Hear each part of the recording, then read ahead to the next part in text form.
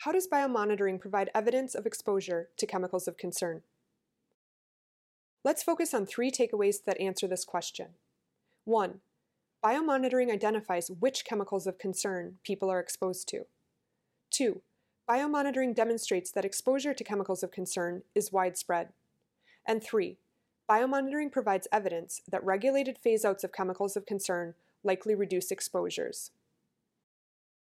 The first takeaway is, biomonitoring identifies which chemicals of concern people are exposed to. Although we can't see, smell, taste, or feel most chemicals of concern, we are continually exposed by inhaling, ingesting, and absorbing them via our air, water, food, and personal products. As evidence, the Centers for Disease Control and Prevention shockingly detected through biomonitoring more than 250 chemicals of concern within the bodies of a representative group of almost 3,000 Americans. Biomonitoring measures the levels of chemicals of concern, or their metabolites, in samples of human tissues and/or fluids, usually blood and/or urine. A metabolite is a substance produced when the body alters or metabolizes the original chemical of concern. Chemicals of concern or metabolites detected in blood or urine samples can indicate the source and amount of exposure. In other words, biomonitoring of blood and/or urine samples can suggest how much of and from where chemicals of concern likely got into a person's body. Detection of chemicals of concern that are persistent and bioaccumulative reflect exposures that likely occurred over several months or years. Comparatively, detection of chemicals of concern that are rapidly metabolized and excreted reflect exposures that likely occurred within the previous few days. Note that the detection of a chemical of concern in a person's blood or urine does not mean that it will cause adverse health effects in that person. Rather, the risk or probability a chemical of concern will cause adverse health effects is dependent on multiple factors, including, for example, the dose absorbed and a person's susceptibility. For some chemicals of concern, the association between known health risks and specific levels measured in blood or urine is well understood scientifically. However, for other chemicals of concern, more research is needed to determine the exact levels measured in blood or urine that pose health risks. The second takeaway is, biomonitoring demonstrates that exposure to chemicals of concern is widespread. As part of their biomonitoring program, the CDC publishes recurring reports summarizing their ongoing assessments of the U.S. population's exposure to chemicals of concern from air, water, food, and personal products. The most recent report published by the CDC lists more than 250 chemicals of concern detected in samples via biomonitoring, which include antimicrobials, bisphenols, disinfectants, flame retardants, fungicides, herbicides, insecticides, heavy metals, parabens, perchlorate, perfluorochemicals, pesticides, phenols, phthalates, phytoestrogens, polychlorinated bisphenols, polycyclic aromatic hydrocarbons, and volatile organic compounds. Some of the more than 250 chemicals of concern detected through biomonitoring conducted by the CDC have not been used in industry for decades because of their toxicity, but because of their persistence within air, water, and soil, and their bioaccumulation within the food chain, many Americans are still exposed to them routinely or at some point in their lives. Additionally, some of the detected chemicals of concern are still present in homes that were built decades before the chemicals of concern were voluntarily or mandatorily phased out of use in industry because of their toxicity. Lead is one of many examples of a chemical of concern previously used in building materials, interior finishes, and furnishings that has not been used for decades, yet still is commonly present in older existing homes. The CDC reports that lead was detected in 100% of the children sampled ages 1 to 5 based on NHANES biomonitoring data from 2003 to 2004 and 2009 to 2010. Regarding lead, children's exposures are likely from various sources including old paint, gasoline, plumbing fixtures, water pipe solder, and consumer products. Clearly, these biomonitoring measurements demonstrate that children are still routinely exposed to certain chemicals of concern, despite the chemicals of concern being voluntarily or mandatorily phased out decades ago.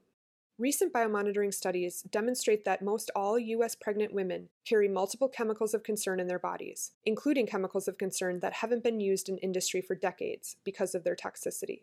For example, researchers detected polychlorinated bisphenols, organochlorines, likely used as pesticides, perfluorochemicals, phenols, organophosphates, and organohalogens, including polybrominated diphenyl ethers, or PBDEs, likely used as flame retardants, phthalates, polycyclic aromatic hydrocarbons, and perchlorate in the bodies of 99% of the pregnant women biomonitored. Bisphenol A was identified in 96% of the pregnant women biomonitored. Concerningly, many of the more than 250 chemicals of concern detected through biomonitoring conducted by the CDC are currently in the products commonly used to build, furnish, and maintain homes. The third takeaway is, biomonitoring provides evidence that regulated phase-outs of chemicals of concern likely reduce exposures. For example, after a regulated phase-out of specific flame retardants in California, biomonitoring showed a significant decline in the levels of flame retardants detected in women's breast milk, according to a study by the California Department of Toxic Substances Control, or DTSC. More specifically, in 2003, the state of California banned the sale of products containing 2-polybrominated diphenyl ethers, or PBDEs, specifically penta-BDE and octa-BDE, which were subsequently phased out by 2005. So why are PBDEs so concerning? PBDEs, which are suspected to be endocrine disruptors and neurodevelopmental toxicants, have been used for decades in numerous building materials, interior finishes, and furnishings, including furniture and mattress foams, textiles, plastics, electronics, and many more. PBDEs often get into a person's body through ingestion of contaminated food or inhalation of contaminated household dust. Once ingested or inhaled, PBDEs can bioaccumulate, especially in fat tissues, remaining in the person's body for years. So was the regulated phase-out effective at reducing exposures to PBDEs? Likely yes.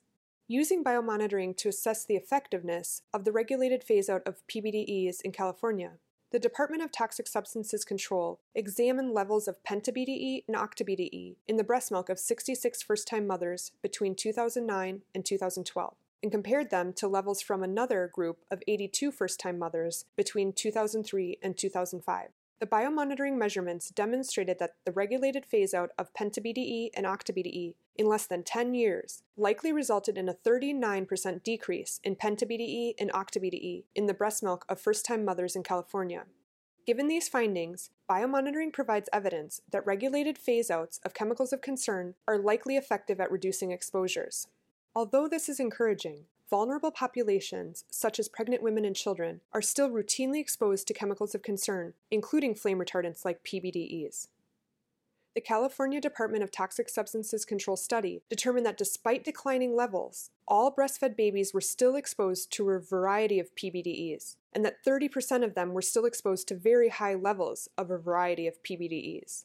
Given these findings, biomonitoring demonstrates that more comprehensive regulated phase-outs of all PBDEs and other chemicals of concern are needed to significantly reduce exposures and protect people, especially vulnerable populations such as pregnant women and children. Let's recap the 3 takeaways that answer the question, how does biomonitoring provide evidence of exposure to chemicals of concern? 1. Biomonitoring identifies which chemicals of concern people are exposed to. 2. Biomonitoring demonstrates that exposure to chemicals of concern is widespread. And 3. Biomonitoring provides evidence that regulated phase-outs of chemicals of concern likely reduce exposures. Now, watch the next tutorial to learn more.